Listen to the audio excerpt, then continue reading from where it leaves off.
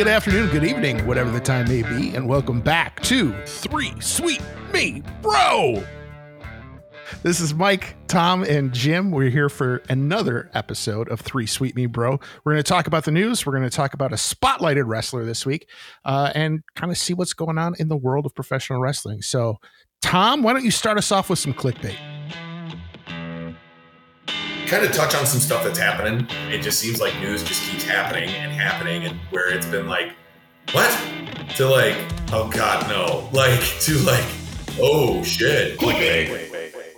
So the drama with Malachi Black and his AEW contract and Twitter trolls, I think that's a very big spotlight for clickbait that we should talk about, gentlemen. The news coming out from the dirt sheets is that he is super pissed off at the dirt sheets.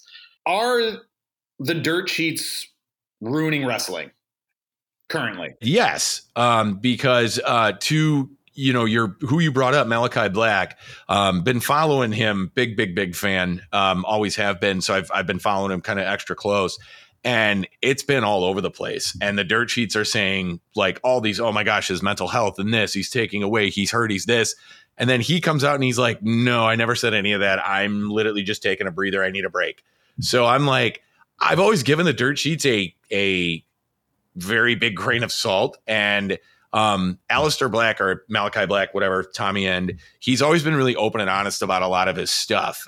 So when he kind of came out and was like, yeah, no, I didn't say any of that stuff. I was just literally just taking a break. Like, I'm kind of believing him. And it seems like these dirt sheets are just all over the place lately between what's going on with the fight, and it's nuts. So I wouldn't say maybe they're ruining wrestling, but they're definitely something is just it's really causing some really interesting issues as of late. Yeah, I would kind of say what I always say in my classes about credibility when it comes to journalism, and that is credibility isn't a blanket. You don't just have it or not have it, because the dirt sheets they can shed light on some great stuff and kind of peel back the curtain and give us a little bit more insight into the industry. And there have been some amazing, wonderful takes that have been given. And there's been some great leads that have come out of dirt sheets. But you get a lot of that yellow journalism too. You get a lot of that, well, I heard and rumor, and because they're trying to get clicks. They're just trying to get clicks. And some of it is good sourced information, and some of it is just this, you're just talking out your ass. And I think Malachi said it best on his Twitter. I can't remember his Twitter or Instagram, where he said, if you don't hear it from me, don't believe it. If it doesn't come directly from me, don't believe it. He's in control of his career. And it's a shame that the guy he's trying to work through some mental health issues, right? He's trying to get himself centered, trying to get back to his, a place where he's happy and content. Give the guy the damn space he needs. Don't be up his ass with all these rumors and this gossip. It reminds me of when Mox went to rehab. Let the guy leave him, right? And everybody did. Yeah. They gave him that space and they respected it. But for some reason, it just and there's so much of this bullshit tribalism between WWE and AEW fans that most of this Malachi Black speculation stuff are people who are like, oh, he's got to come back home. Fuck off, man. Let the guy have his life. It's more important than you getting to see him on Raw. It really is not that serious. So I don't know if the dirt sheets are ruining the business, but they're definitely they're victim to tabloid style journalism far more than they need to be.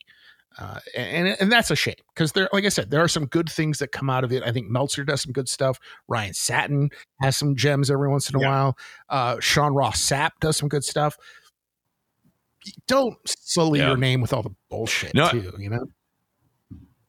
And I think, Jim, sorry, Tom, just really quick. I think, Jim, you said it the best. That's what it seems like the dirt sheets to me are lately. They've always had that borderline tabloid where I'm like, they lately have just seemed like, wow, really? And stupid me, I end up reading it. I read the thing on Aleister, and I'm like, why the hell did I read this? It's stupid. And it's because I'm a wrestling fan and whatnot. But yeah, I would say a lot of the dirt sheets for some weird reason lately have been very tabloidy, to the point where I told Tom, I'm like, I think I'm just going to stop reading them. And I'm just going to, yeah, because I think just look at results. And that's where I was kind of headed, because the way I look at the rise of like the dirt sheets recently have kind of ruined a lot of like big surprises. I think it was inevitable that we all kind of saw Cody go into WWE, but it was fueled so heavily by the dirt sheets. And it was kind of like, well, what's the point of why am I going to watch WrestleMania if I know 100% certain now that he's going to be there? Sure enough, he shows up. And I look at it and I understand, like, obviously I totally understand the rise of technology. And I just like, I guess what I'm trying to say is that in WCW, if they got a slight wind of Nash and Hall showing up, that would have just destroyed the NWO. And so, like, I guess like maybe it's just I should take back, is it ruining it? But it's definitely taking a lot of the surprise out. And that's why I'm trying to avoid this whole White Rabbit thing, is because, boy, the dirt sheets are just going nuts over this. And then to go back to Malachi Black, is like, oh, it was supposed to be Malachi Black. And he was like, no, it's not. He's like, I never said anything about leaving AEW in the first place. So, and sure, will it be the most likely candidate is going to be Wyndham Rotunda, like Bray Wyatt. I'm sure, I'm not sure, but also I don't want to look in because I also want to be surprised. I want to genuinely be like, whoa, that was great. That was a great buildup. That was a great little story, bunch of Easter eggs. But man, they're just lately, it's just constant drama, constant turmoil. And I do think, and Jim, like you kind of touched on it, I do think half the reason why there's this AEW versus WWE, because it's really piss poor reporting. And that's the way I look at it. And it's like, I'm just getting kind of fed up with all this. Like, oh, did you see what's going on here? Did you hear and I think Andrade, I don't know how much he is being serious with his like Twitter and stuff, but like same with Andrade and Miro, like nobody really knows what they're doing, but the dirt sheets sure as shit think it's like, oh, they're fed up, they're going back to WWE. And it's like, I think it's great that Miro seems to be trolling them, which is great. I love Miro for that. But it just seems like right now the journalism or if you want to call it journalism, it's really bad right now. And I think my last point here is that I also think that is another reason why we're seeing all of this craziness with the Punk Kenny Omega stuff. Because now we're like, there's so much shit being poorly reported that it's like, well, nobody really cares anymore. To reiterate the point that you've made several times, Tom, I'm old. And so I remember before social media, right? I remember pre-social media dirt sheets. I remember in the like late 90s. Did you ever call Mean Gene? No comment. I will tell you this. I may or may not have taken a road trip to Peoria so I could go to Mean Gene's Burgers. I'll let you guess as to whether or not I would have done such a thing. Pre-social media, yes, everyone. Pre-social media, you still had dirt sheets, right? The internet existed before social media, and so I remember the late 90s, early 2000s going to lordsofpain.net. And that was, that was dirt sheets. And you had to go to the sheets, right? You had to go to Wrestling Observer. You had to go to Lords of Pain, High Spots, because the only way you were going to hear from the wrestlers themselves was through those interview outlets. Mm-hmm. Well, now I can just go right to Malachi's Twitter. I can go right to his Instagram. I don't need the middleman of a dirt sheet, right? If I want to know what's going on with Malachi or Miro or Andrade, I can go right to their social media. And as we mentioned in a previous discussion, that also amplifies the opportunity to work the public, because you can use social media. I don't know if you've ever seen MJF's social media, but he's brilliant with it. It is such a complete extension of his character. He never turns it off, and it's just beautiful. And social media gives them an opportunity to extend their character, but also an opportunity to circumvent the dirt sheets, right? They're not needed as much as they used to be, quote unquote, needed, like they were pre-social media. Yeah. No, that's a good point. That's a really good point, Joe. I've never really kind of looked at it that way, actually, just thinking about the fact that you literally can go directly to the source, and the source could work the shit out of you if he or she wanted to and whatnot. And it's it's to your point about MJF. I don't know. Did you see his when he got engaged? Like, Tom, did you see that? His engagement. He's like, basically it was like he's holding I think it's a picture of him holding his fiance, or they're like kissing, and he's like, don't worry, ladies, just because there's a goalie doesn't mean you can't score. Like, what? The man just got engaged and he's still throwing. Like, he's amazing. He's unreal. But again, to Jim's credit, like, he's still working us. Like, you'll never know when that man is either on or off. And it's good stuff. So interesting. The biggest news of the week, I would say, like, neither good nor bad, but have to acknowledge the passing of Mr. Antonio Inoki, the godfather of, dare I say, Japanese professional wrestling. Started New Japan. I think gonna really fact check me here, boys, but at one point left New Japan and went and did All Japan, and then went back. Like, the man he was so ingrained with Japanese professional wrestling. Like, dignitaries would come to New Japan. You know, that picture, Tom, of like, I don't know how to explain to somebody being like, this is one of the greatest athletes of all time, almost getting drop kicked by this maniac who really thought professional wrestling was truly real and was like a reflection of himself and his culture. But like, without this guy, we wouldn't have, boy, oh boy. I think we wouldn't 50%. We wouldn't have New Japan Pro Wrestling. Period. Well, we wouldn't have New Japan Pro Wrestling, but like 50% of wrestling as a whole.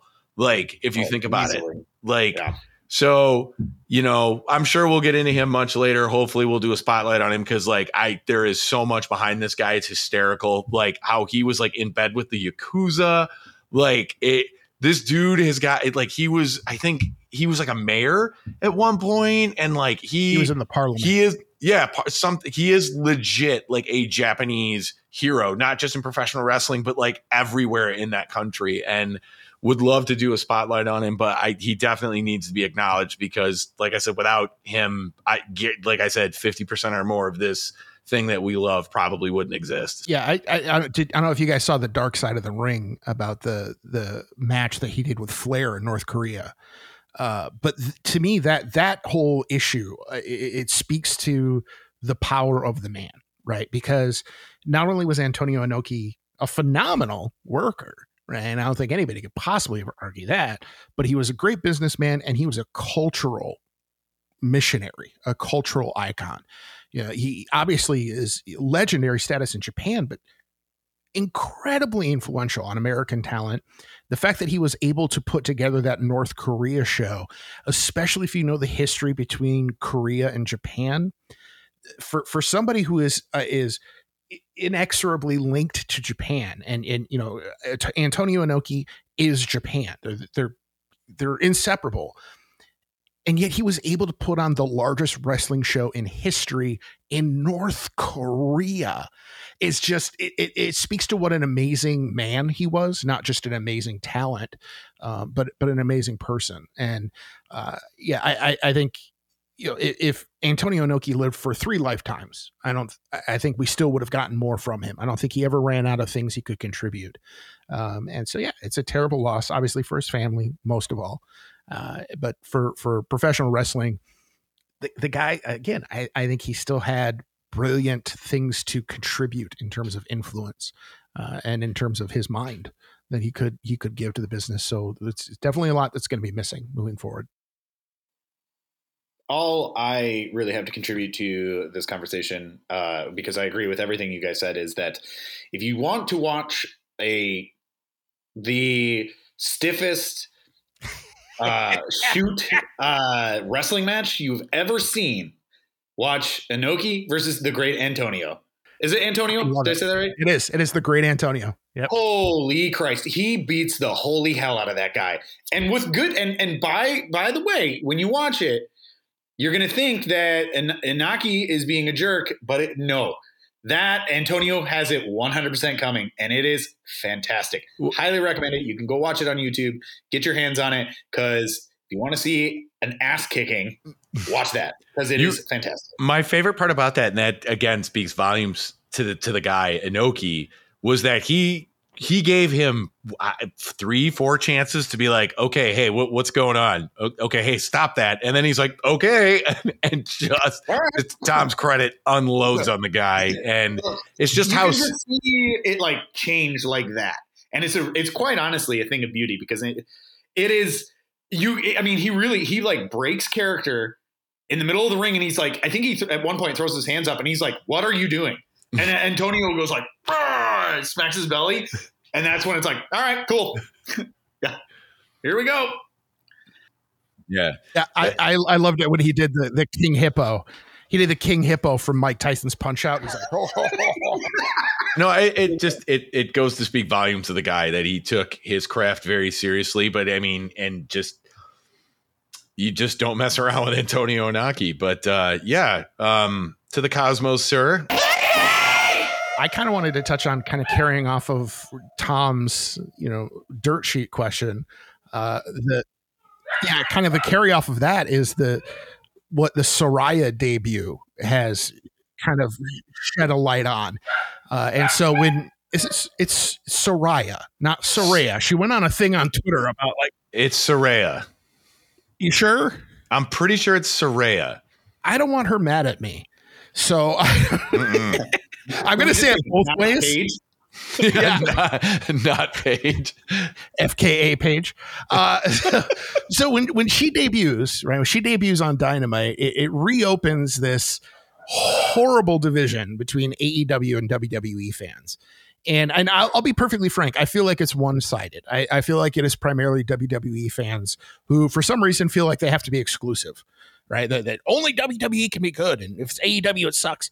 Who people just started shitting all over her for being in AEW because, admittedly, she was a little rusty on the mic.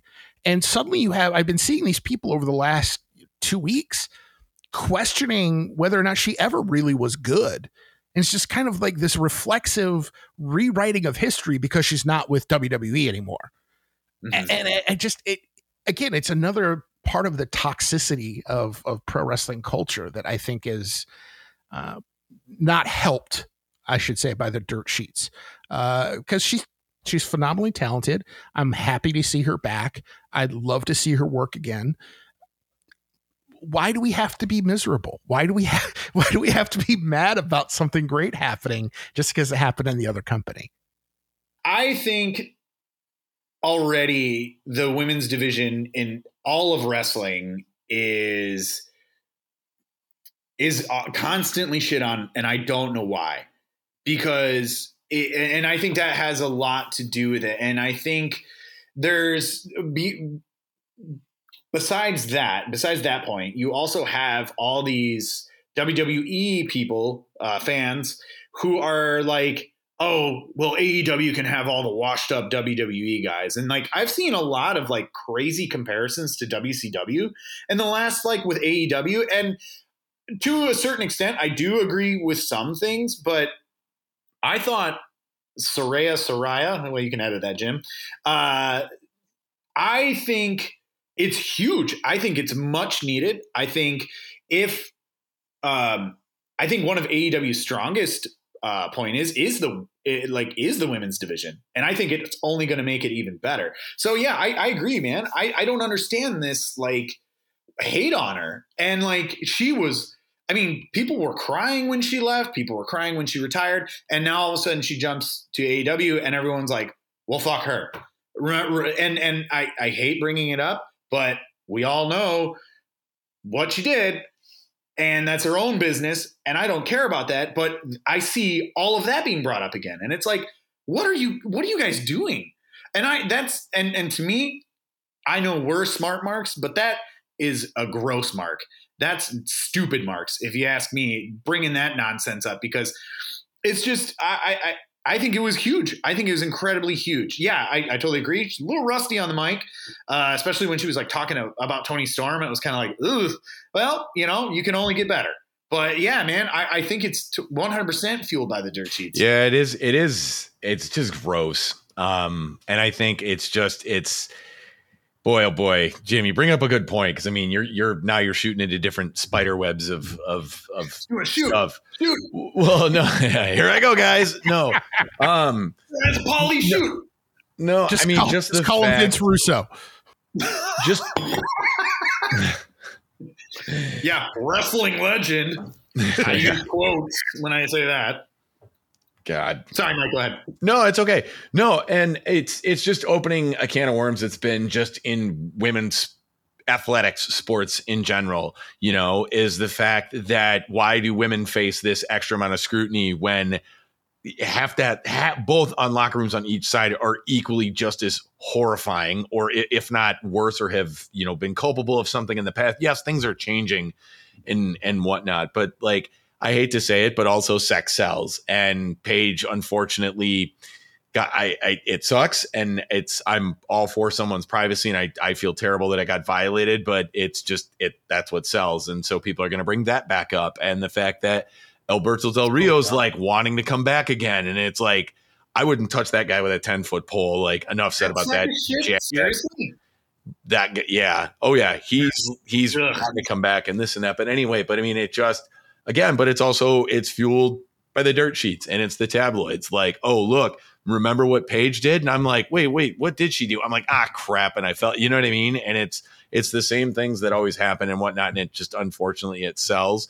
And she has one bad night in the office and it's like, oh, look, WWE made her. She can't hang without the WWE, and it's just, it's terrifying. It's terrible. And it breaks my heart that women's wrestling gets crapped on so much. And when, like you said, Tom, there's some of the only reasons why I'm watching have been just because I'm like, well, I'll check out what the women are doing because they actually, can go and, are telling an interesting story and this and that. And even on both, on AEW, if we, I don't know if this is going to be a segue into my match of the week.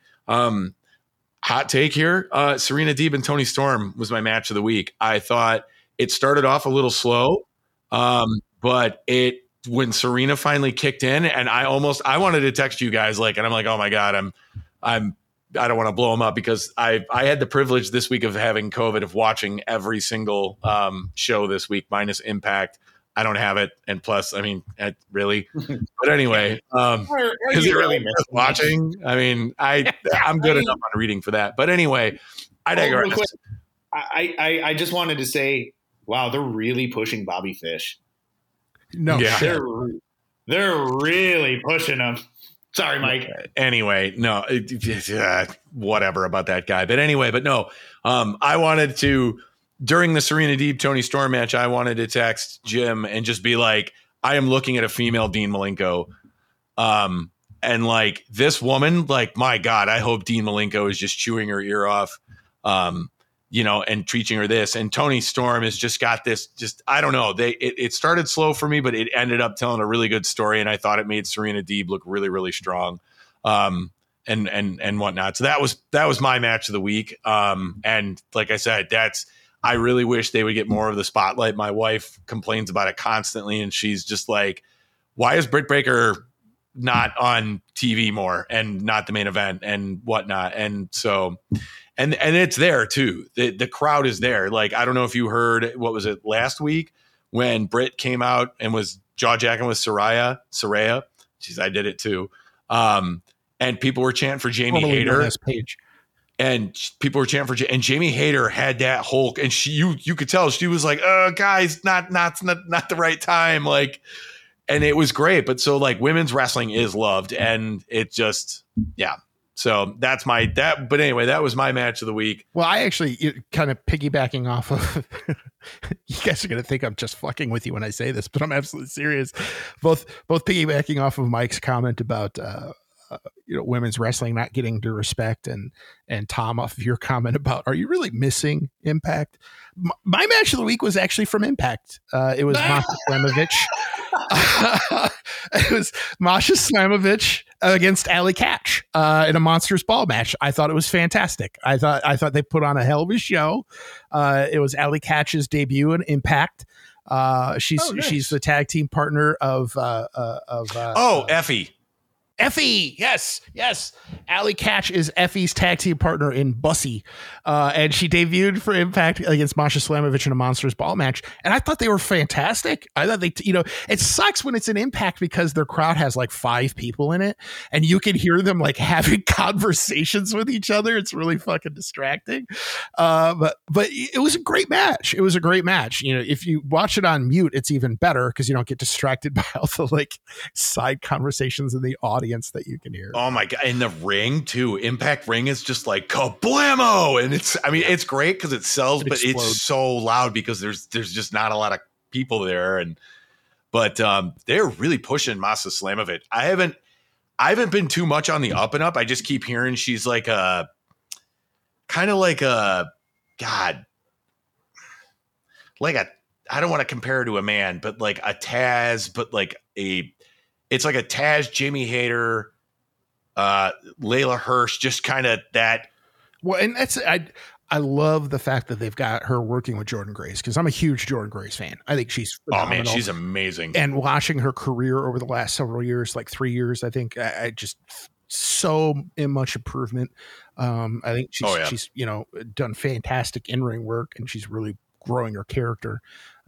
And so I'm a huge Jordynne Grace fan. So yeah, the Jordynne Grace Masha Slamovich match is going to be fantastic. I'm really looking forward to that. But yeah, like I said, I guess it's the theme is women's wrestling. Don't count it out because I said Masha Slamovich, Allie Katch. I think it was great. Jordynne Grace had a really good match against Max the Impaler actually the week before. Yeah, Impact. I think Impact has a really good women's roster. I think who am I? But if I could wave a magic wand, I would make Impact a women's centric company because their male roster, yeah, it's barely holding on. And I mean, like, I don't know what they're doing with this Honor No More nonsense. And then the Bullet Club shows up every once in a while, if you really want to call them that anymore. And like, I like Josh Alexander, but I think he's starting to like, okay, maybe ready for like AEW ish. Exactly. He can thrive elsewhere. And cause like, the fact that again, they're pushing Bobby Fish, right? That's how bad they're the situation they're in. All of the guys in the Impact locker room who are good could make a huge impact in NWA, AEW, some even WWE, right? Everybody's been waiting for Moose to show up in WWE for forever. Oh, hell yeah. I think Impact, if I, again, wave a magic wand, if I was, could make Scott D'Amore do anything, I'd make it a women's centric company because they have phenomenal talent and they could build from where they're starting here now and let those male talent go to these other companies where they can have more, they can have better matches, to be perfectly frank. And it's in front of more than 6 people because that's really fucking sad to be on national television with 6 people in the audience. No, I mean, what their women's division is what? It's Ty Valkyrie, Jordynne Grace, Mia Yim, Masha Slamovich, the Max, the Impaler. But she's part of a tag team. I always forget the name of that tag team, but well, they've got Rosemary still. They've got Rosemary, Jessica Havoc. They got some amazing talent over there. They really do. They just Madison Rayne just left to go over to AEW, where she's kind of the women's coach for AEW now. But I mean, I think they've got some, and again, I think they could build. I think with the roster they have now, and they could. Mickey James is in and out of there. She's crossing over between Impact and NWA. I think that would be. Instead of this, trying to do the, women of wrestling or the revamped Glow or any of that shit, let's use the infrastructure of Impact and make it a women's wrestling company. I think the sky's the limit there. What was your match of the week, Tom? Bobby Fish being announced. This is really the Bobby Fish. I'm surprised this isn't your match of the week. Bandito versus Chris Jericho. That dude, oh my God. I can't say enough about Chris Jericho, obviously. Oh my gosh, sorry, this is my dog. I think, we could talk about this for hours, but the fact that Jericho is the Ring of Honor champion is, I'll be blunt, a terrible idea. I don't care who. In all honesty, if I have one big gripe about AEW is the weird Ring of Honor stuff. Either make it happen or just blend it in with the entire company. It just doesn't make any sense. And it certainly doesn't make any sense that Chris Jericho is the Ring of Honor world champion. Well, that's terrible. That's part of the reason why I was so excited for Bandito, and I was really happy he got to. I mean, oh my God, like I was popping big time for some of those things that he was doing. Oh, but the thing that just killed it for me for wanting to put it into my match of the week was, and this is going to be just really lame, marky bullshit, but like the fact that Bandito hit him with every single one of his moves and Jericho kicked out. And it's like, what, dude, you're a 50-year-old Ring of Honor. Like, I'm sorry, Bandito should have won that time. Like, either I don't even know why they took it off Claudio to begin with. It just doesn't make any sense. But like, I just don't want Jericho because, like, of course, like I would love to see like a Joe and Jericho or Joe and Loki or something. But I'm like, if you're gonna let these guys basically just beat the shit out of you and then you're gonna win, like I don't like. Wow, cool. You're actually, to me, hurting them more than you are helping them. And I actually, not to go, I guess our theme maybe dirt sheets, but like I've read that like there are a couple of people, like some of the more legit, that are like, dude, seriously, like you really let the guy do all of his biggest moves, that like his dealer, whatever he calls it, the flip into the German pin. I can't think of the name he thinks of it, that's usually his go home. And the fact that like you just kicked out of his move, you know, he's been unbeaten for this, you know, and it just, a lot of people are kind of like, Jericho, like you should have known better, like, you know, or something like that. And it just, I don't know. And like, but they're like, I guess the fact that he kind of did the lion tamer more, I guess people are saying it's more of a, he's like, okay, like if I'm going to beat him with something good, like that actually looks decent and whatnot. So that's my whole gripe with it. But I mean, yeah, I do agree, but I also think that the whole reason why, and I think in Jericho's way of justifying it, is that he was trying to showcase Bandito as best as he could by showing all those big moves over and over again. Yes, he did kick out, and I do agree. I think that's incredibly stupid. But I think they're gonna. I could see because AEW desperately needs a babyface that isn't Jon Moxley. As much as I like Jon Moxley, they need a babyface. And I really do not like, and I'm sure I'm going to get shit on for this, I don't like Adam Page. And I saw him with the title. I think he's got a lot of work to do. Oh, no. Yes. Yeah. Forever. No. I think they need a fresh babyface, and I think Bandito's the guy. He is your babyface to push that. I also think that that's a real struggle for AEW right now, is that they have no legitimate babyface, because MJF, and we've talked about this in our text threads and everything. MJF, I personally believe it's inevitable that he's going to be babyface, but I hope they don't. I think he needs to be heel. But no matter who he takes the belt off of, he's going to get a babyface reaction, because you don't have a solid babyface. And I'm sorry, it's not Adam Page. In your face, Jim Yeager. Cowboy shit. The guy comes out on national TV in a pink Dolly Parton shirt. How do you not fucking lose it for that guy? How do you not support him? I don't like him, man. It's okay. Everybody has the right to be wrong, Tom. Dolph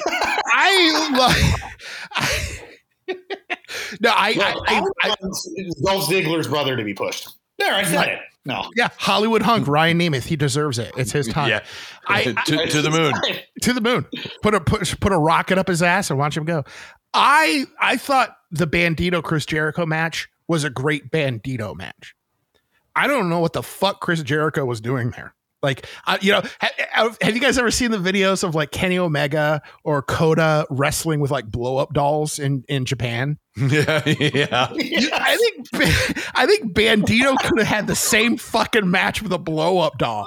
I don't know what Jericho brought to that, and it drives me nuts that like this is such a vanity project for Jericho, because you know I don't know if you guys saw it, but immediately after he won the title, like they were posting shit about like the only guy to win the WCW, WWE, Ring of Honor, AEW, like he's held all of these different. Fuck up, dude. Yeah, but he shouldn't have, though, right? It's it's one of the things it drives me fucking nuts about the Ric Flair conversation. Like, oh, he's the best because he's the 16-time champion. It's not like he got to be 16-time champion because he like lifted the most weight. It's because somebody decided to put it on him. Chris Jericho didn't win all these belts because he's God reincarnate. It's because somebody decided to put it on him. Like let's not pretend like he's this amazing fucking athlete just because he won these titles. So I hate the fact that they put it on him. I don't like the way that they worked Bandito on that match. They better give Bandito a fucking contract after that, and he better tear it up, because that was phenomenal. That was absolutely phenomenal. And for that to be the biggest stage he's ever been seen on, that was Bandito's introduction to a lot of people. And he fucking killed it. He absolutely killed, even with a sack of potatoes like Jericho. He fucking killed it. Like that fucking dude, that backflips, that moonsault slam off the top. Oh my God. That was a thing of beauty. Every time I see Bandito do it, I don't know if you guys have ever noticed, but his angle is really, really steep, right? He's practically lawn darting himself almost every time. But with Jericho, It's like, oh my God, that was disgusting. And I will say the hanging suplex he had for like damn near a minute, right? Where he had Jericho for almost a minute on that suplex. That was fucking amazing.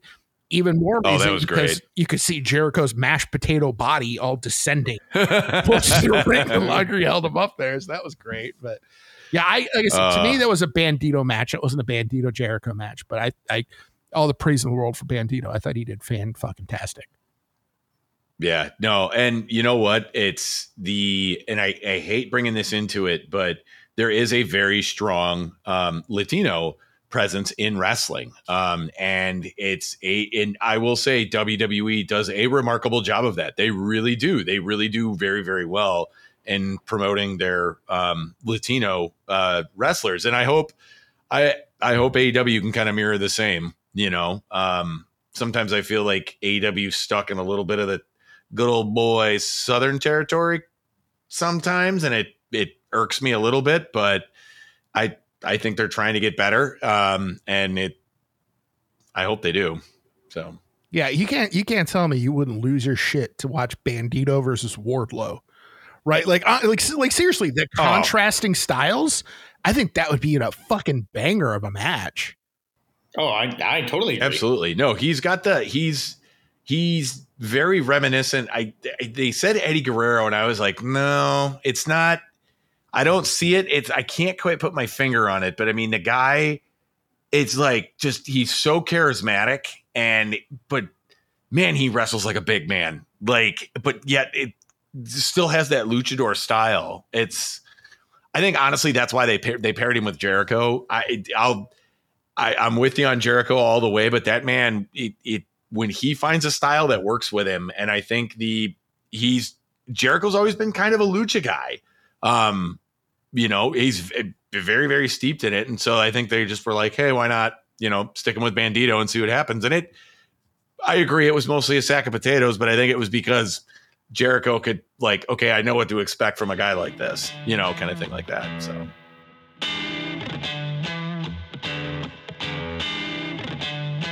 For this week's Spotlight, I wanted to start by asking you two esteemed and knowledgeable gentlemen We'll do a little game here. I'm going to describe a move, and I want you to tell me what it's called. Okay. So if I'm standing on the apron and I jump to the second rope and I springboard off of the second rope into a moonsault on a standing opponent on the outside, what is that called? Acai moonsault. That is an acai moonsault. That is exactly correct. And that is who our spotlight is on this week, is Yoshihiro Asai, better known as the Ultimo Dragon.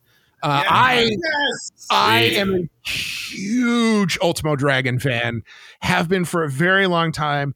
I have owned exactly one Lucha mask in my entire life, and it was of Ultimo Dragon.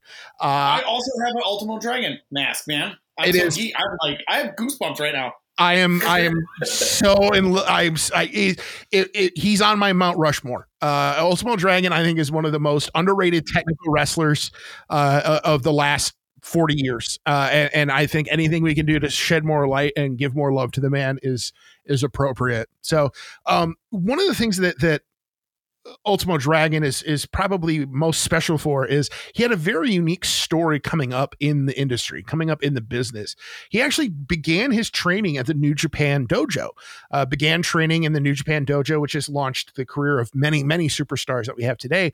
But unlike many New Japan trainees, he actually was considered undersized by his trainers, and as a result was not really given any good work in the New Japan system. And so after completing his training at the New Japan Dojo, Yoshihiro Asai, the Ultimo Dragon, ends up going to Mexico. And it is while he's in Mexico that he really learns the style that he came to be known for. Obviously you see Ultimo Dragon, you think of Ultimo Dragon, and people think, like, oh, it must be a Japanese style. No, Ultimo Dragon is a very unique wrestler in that while he was initially trained in the New Japan style, really his career is defined by the Lucha Libre style he learned once he got to Mexico. In Mexico, he started working for CMLL. That's where he was initially given the Ultimo Dragon persona. Ultimo Dragon, for the record, means the last dragon, the ultimate dragon, because his initial gimmick was he was the last student of Bruce Lee. Who was known as the Dragon. Obviously, that story disappeared. People stopped telling that story, but the name stuck. And so Ultimo Dragon kind of really became Ultimo Dragon, fighting in CMLL and fighting throughout Mexico during the early 90s. It was in the mid-90s that Ultimo Dragon really got introduced to American audiences in the form of WCW, World Championship. Yeah, and that's where I met him, right? That is where I first met Ultimo Dragon, was in, I think, an amazing feud with Dean Malenko for the team. Yeah. While in WCW, Ultimo Dragon fought in the Cruiserweight division. He held the Cruiserweight Championship twice, and he also fought for the television title. And won the television title a couple of times. Unfortunately, he was never pushed beyond that kind of mid-card status because this was WCW of the late 90s. We know who was in charge there. We know who was getting the push there, and it wasn't going to be a 5'7", 185-pound guy from Japan. So while he was in WCW, he wasn't being used tremendously well by Bischoff and company, but unlike a lot of other talent at the time, was still allowed to work other shows because he wasn't one of the big names. He was allowed to work outside of WCW. And so while under contract at WCW, Ultimo Dragon accomplished history. And he did this by simultaneously holding 10 different titles at the same time. We've talked a few times about the belt collector gimmick that people like Kenny Omega and Matt Cardona and the Austin Aries, they've dusted up his belt collector gimmick. Really, it was Ultimo Dragon was the first one to kind of originate that. It started when he initially held the NWA middleweight championship, and while holding that championship, he also went on to win the J-Cup in Japan, which was 8 championships altogether. So that gave him 9. And then on top of it, won the WCW Cruiserweight title from Dean Malenko. And as a result, ended up with 10 championships all at the exact same time. It didn't last long. That record still stands today. It's the most titles ever held by one man at one time, but it was only for about a week. He only had those titles all for about a week. After about a week, he lost the J-Cup belts to Jushin Thunder Liger, who is also one of my favorite wrestlers of all time. Kind of a great period. Yeah, it's just kind of a brilliant period in professional wrestling history. Dude, that picture of him holding all the belts is so fucking sick. It's amazing. That is like one of my favorite wrestling photos like ever. Yeah, it's an absolutely iconic photo. Didn't he come out on a Nitro or something like that when he had him and he's, the goofball Sonny Ono, and he's just like, but he's got like a neck. They're all over his, and it's just, yeah. Oh, I hated that. Yeah, like, and that's, because he was saddled with Sonny Ono in WCW, I think that really limited a lot of what he could do. But yeah, it is him walking out on Nitro with all 10 belts was absolutely a spectacle that, man, talk about being able to imagine how big you could push a guy by being like, look at this dude. He's got 10 fucking belts simultaneously and we've got him, Mm-hmm. And they hosed him, I thought. And I mean, it was the same thing. And it was just like pairing him with Sonny Ono, who, like, back in the day, of course, I hated him. And then looking at it, it was like, oh, God, this is really racist, And it was just that typical, like, I'm not going to do it at all, but just that taking pictures and the goofy laughs and, like, why are you pairing him? Like, no, come on. Really? This guy? And, like, whatever. I think Sonny Ono is from, like, Tennessee or something. Like, he's something like that. Yeah. That he's like, they were like, he's like, I don't even speak jet. And he actually had to do, like, a forced, kind of the Asian gimmick. Yeah, fuck that guy. But maybe it probably wasn't him, but I don't know. I love the fancy racism of the 90s. Yeah, but. So after what many would consider to be a rather disappointing run in WCW, Ultimo does go back to Japan. And while in Japan, he opens a school. He opens the Dragon Dojo, and also starts an organization called, and this, I know I'm not going to say this right, but I'm going to give it my best shot. It starts the Toryumon company. Now, the Toryumon Fed did not last tremendously long, but it was primarily made up of Ultimo Dragon students. It was a lot of the people who went through his training, went through his program. And Toryumon is, today it's still technically around. It's just, it has evolved into what we now know as Dragon Gate. So really, Ultimo Dragon was one of the founders of Dragon Gate, which has launched the careers of many, many brilliant wrestlers we have in the U.S. today. I did not know that. I didn't know that Toryumon morphed into Dragon Gate. I had no idea. That's cool. It became Dragon Gate ultimately. So he worked with Toryumon for a few years before eventually he went to WWE. And look, we've all made mistakes. We've all made career moves we shouldn't have made. And this is one of them. Ultimo ends up signing with WWE and, not surprisingly, is underutilized from the very beginning.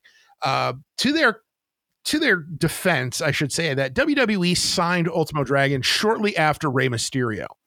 And I think they were hoping for a lot of that kind of shine to come his way. The undersized guy who could do a lot of phenomenal moves.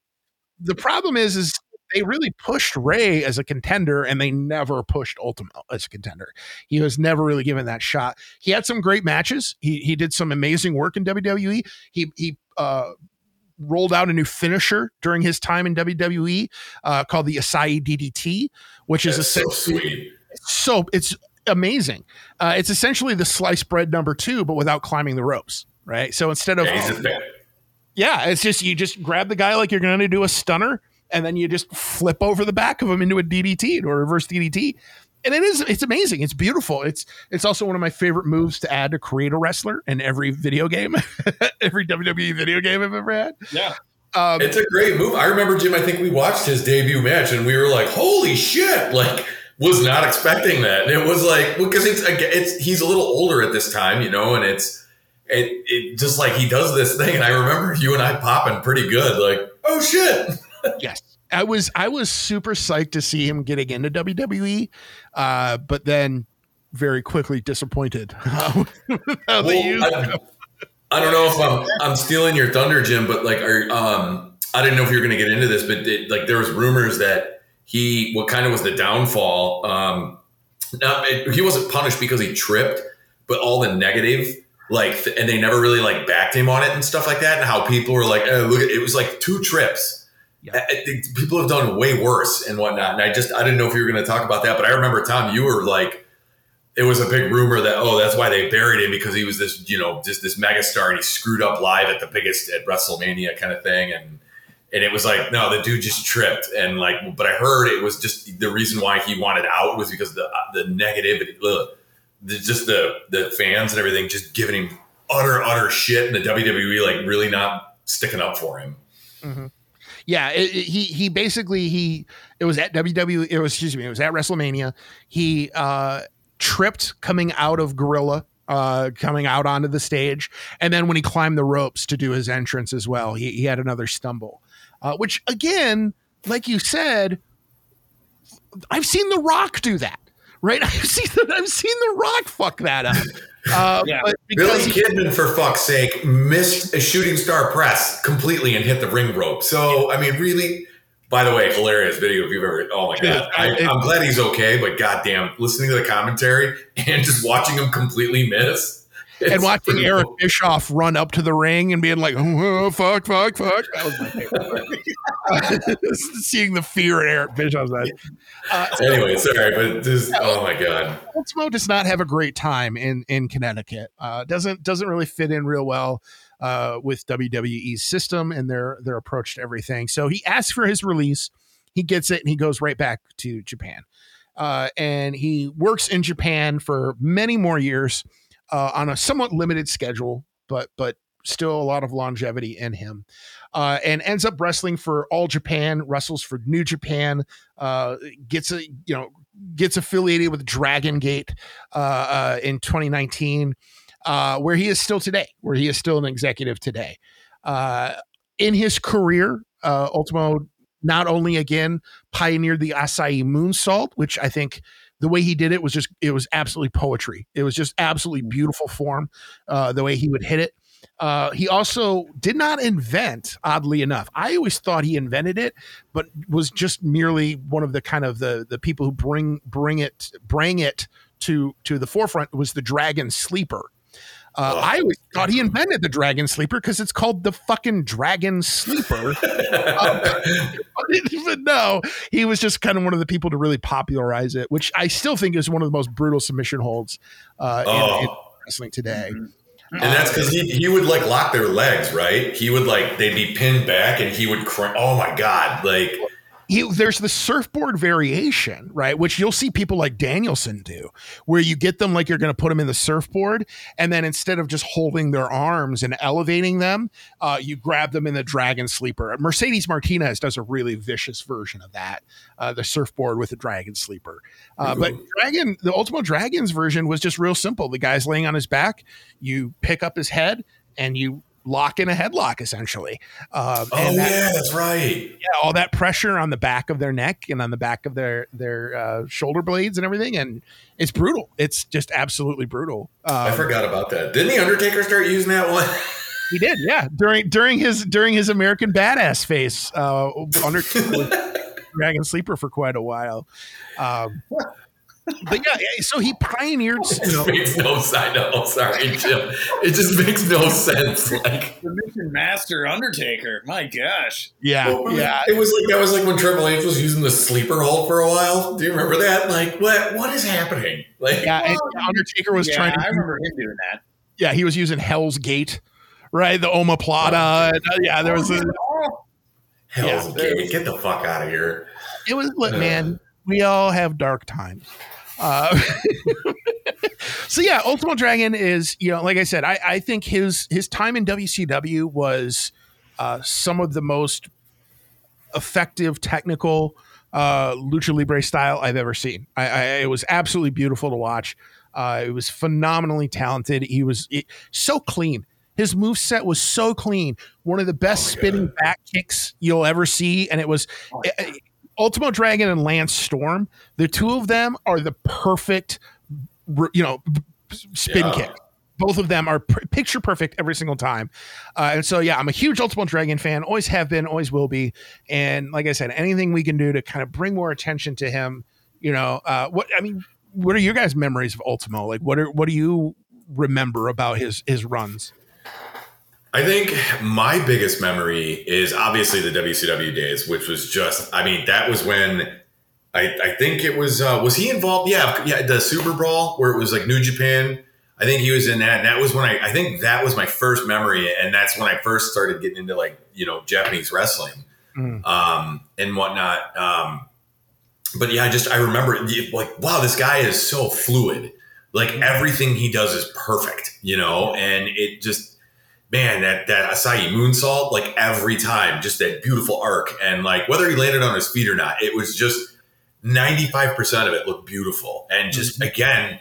To Jim's credit, I just remember I was like, man, this guy's got a weird lucha libre style, but he can roll. He can wrestle. He can do the stiff. Some of the stiffer, the New Japan style. And what a perfect combination for him. And it worked. And he was a shorter guy, and it's just really neat. Just what a cool blending of two very, very different wrestling styles and making it work for you. And I just, like I said, some of those WCW days and him and Malenko and whatnot. But I would say, I think the biggest thing I remember him for, and kind of surprised you didn't touch on it, Jim, is I believe after he left WCW he was really hurt. And it was like a botched surgery or something. And he ultimately had to retire.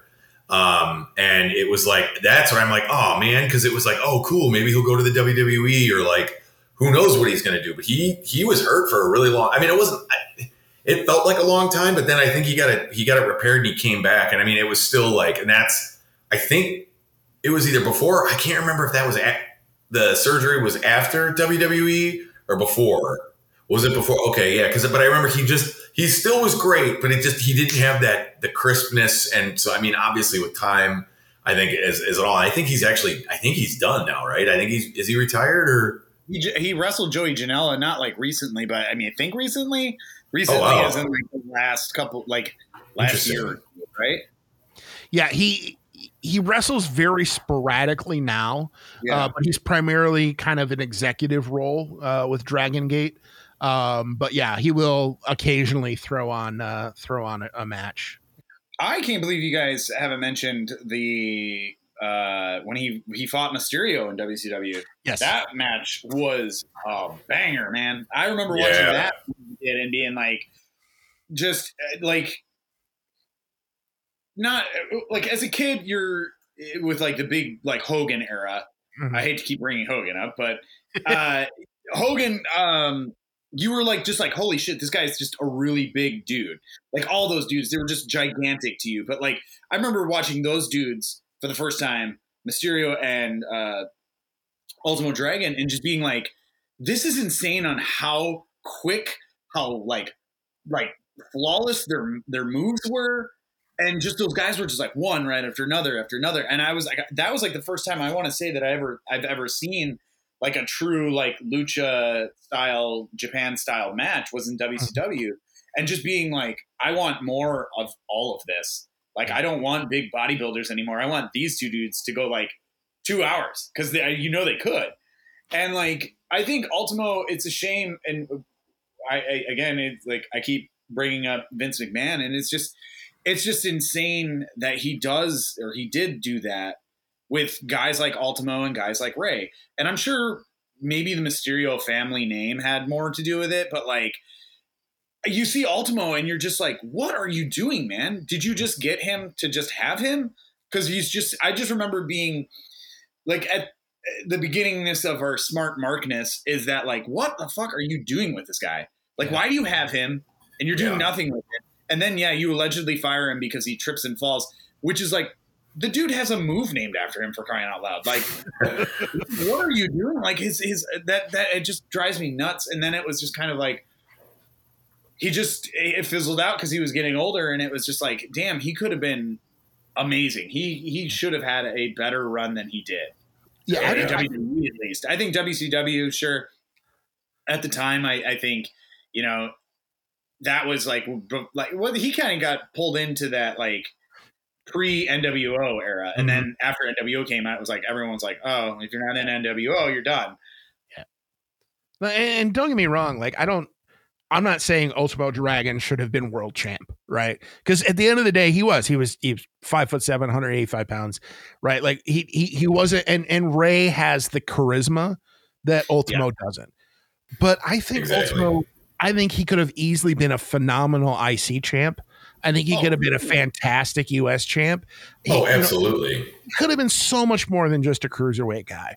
And that's where I think they really missed the mark. Since he has such a big history in Lucha Libre, Reyes obviously has a very deep history in Lucha Libre, that when it comes to the more showman-y kind of things, that he's not relying on the more, the Mexican style versus it's the more traditional, very quiet Japanese, style and whatnot. So it's interesting. And it's like, it seems like what he really got from Mexico was just more that, just a more aerial style to add, but he just didn't bring any of the, the Rey Mysterios, the Eddie Guerreros, the La Parcas, the Silver Kings. Silver King. Big Silver King fan over here. Yeah, it's kind of crazy too how I didn't know anything about him training in Mexico. It's almost like Tetsuya Naito, like the similarities there, because like Naito was pretty heavily, like, not, I wouldn't say buried, but like he was kind of pretty quiet in New Japan until he went over to Mexico and I can never pronounce that faction. You could put a gun to my head. Los Ingobernables. Yeah, sure. That one. Yeah, yes. Yeah. And until he did, when he joined up with them, and like that, the comparisons is like, it's kind of, I don't think Naito is good enough. He's amazing, but not good enough to have a move named after him, for crying out loud. I could see him pulling one out eventually, but no, it actually, I think there's a lot of similarities between Naito and Ultimo Dragon, actually, not just that Japan to Mexico, but I think there's a lot of similarities between their styles and their career. Even Naito has been pretty vocal about getting kind of screwed over for that New Japan AEW show. Yep. And it's same with if you were just saying, Ultimo Dragon too has been kind of like, he was screwed out of a few matches, it sounds like, as well. So it's like, it's more than just wrestling in Mexico. Bottom line is, phenomenally underrated. I think has been kind of lost to history by a lot of people, but we still think about the Dean Malenkos. We still think about the guy who shall not be named. We still think about all of those great technical wrestlers. Ultimo kind of gets lost in the shuffle, and I think that's a real shame, because he was a phenomenal talent and has had a huge impact. I think he's played a very big role in a lot of the styles of wrestling that we see today, and deserves a lot more credit. So I'm ready to scream his praises every time I get the chance to. I wish that they would have brought in more Japanese. For as much as they brought in like a lot of the luchadors, I don't really give a shit about Silver King. You watch your mouth when you the Villanos, all the Villanos. Like, you could have brought in. I think you could have brought in some Japanese talent to like strengthen. One, give Ultimo more matches, but but strengthen it even more. And I feel like it's like a missed opportunity. That's just, they didn't do a Lucha Libre versus kind of Japanese style. And I think, if I'm gonna be completely fair, I think part of the reason why you saw people like Rey Mysterio get the rub and Ultimo not is because I think the WCW and WWE wanted the Hispanic market more than they wanted the Japanese market. I think from a business perspective, that's why you saw guys like Juvi. That's why you saw guys like Rey. They were getting a lot more screen time than Ultimo, because they weren't concerned about sales in Japan. Whereas in the Hispanic community, you put Rey as the face of your company. Hell, it's the only reason Jinder Mahal was champ, is because they were trying to expand into the Indian market. There's no other reason to put the fucking belt on Jinder Mahal. I think Ultimo was ultimately kind of victim of business too. I was just reading. He just recently did a match with Penta. No. Good Lord. Which is crazy, because Penta also has Ultimo vibe with his mask. Yes. Yeah, his mask. 100%. But it's a weird mixture between Hayabusa and Ultimo. Yeah. And I know it sounds weird to say like, a masked wrestler and facial expressions, but like the facial expressions that Penta is able to use and the facial expressions that Ultimo could use. Ultimo had some great heel work with just facial expressions under the mask. Like, he did some great work with that kind of stuff. But yeah, oh man, Penta versus Ultimo. Fuck. Yeah, I guess that was in earlier this year, it sounds like. Oh my God. I need to wake up. Oh God, it was in April.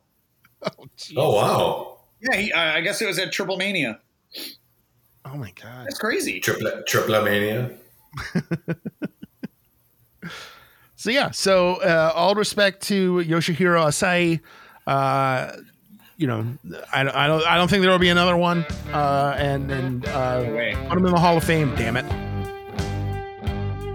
And that'll wrap it up for this week's episode. But come back next time for more news, analysis, and of course, our Spotlight of Wrestler of the Week.